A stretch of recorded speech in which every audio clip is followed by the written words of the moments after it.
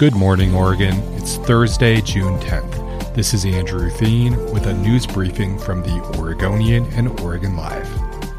Police haven't divulged more information about Sunday's quadruple homicide in southeast Portland, but the Oregonian has learned the bloodbath started with a marijuana deal and included multiple people who traveled from out of state to buy drugs. According to sources familiar with the investigation, 3 men who traveled from Texas were involved in the shootout. 2 of them were shot and killed, and 1 escaped. The other 2 fatalities include Portland brothers, one of whom was living at the house in the Creston-Kenilworth neighborhood. Police have not released any of the 4 men's names, but family identified the locals as 31 and 27-year-old brothers. Portland is on pace to shatter its record for most homicides. So far, there have been at least 43 homicides this year.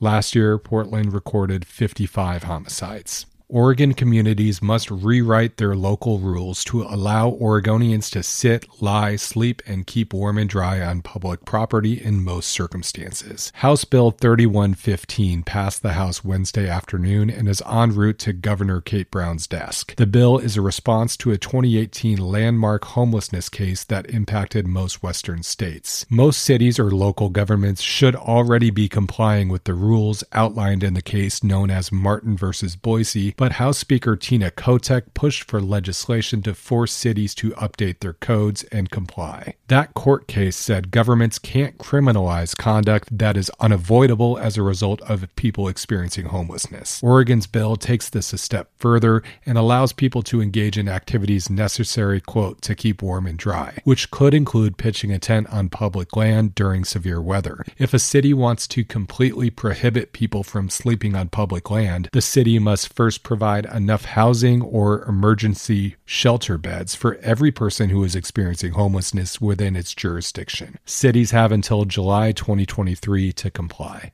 Portland's police union has moved out of its North Portland office, and officials plan to sell its building on Lombard Street. The Union Hall has been the scene of many demonstrations during the past year.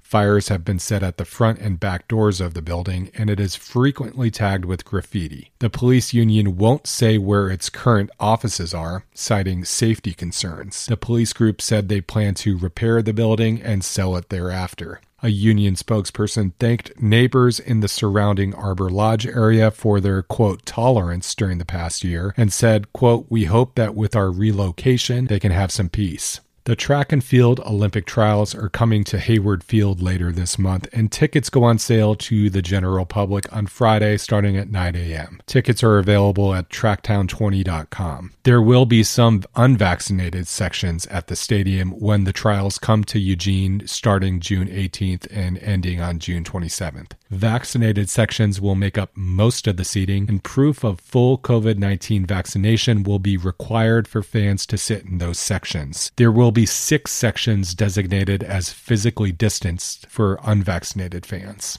Thanks for listening. You can support our local journalism by subscribing to Oregon Live. Go to OregonLive.com/pod support.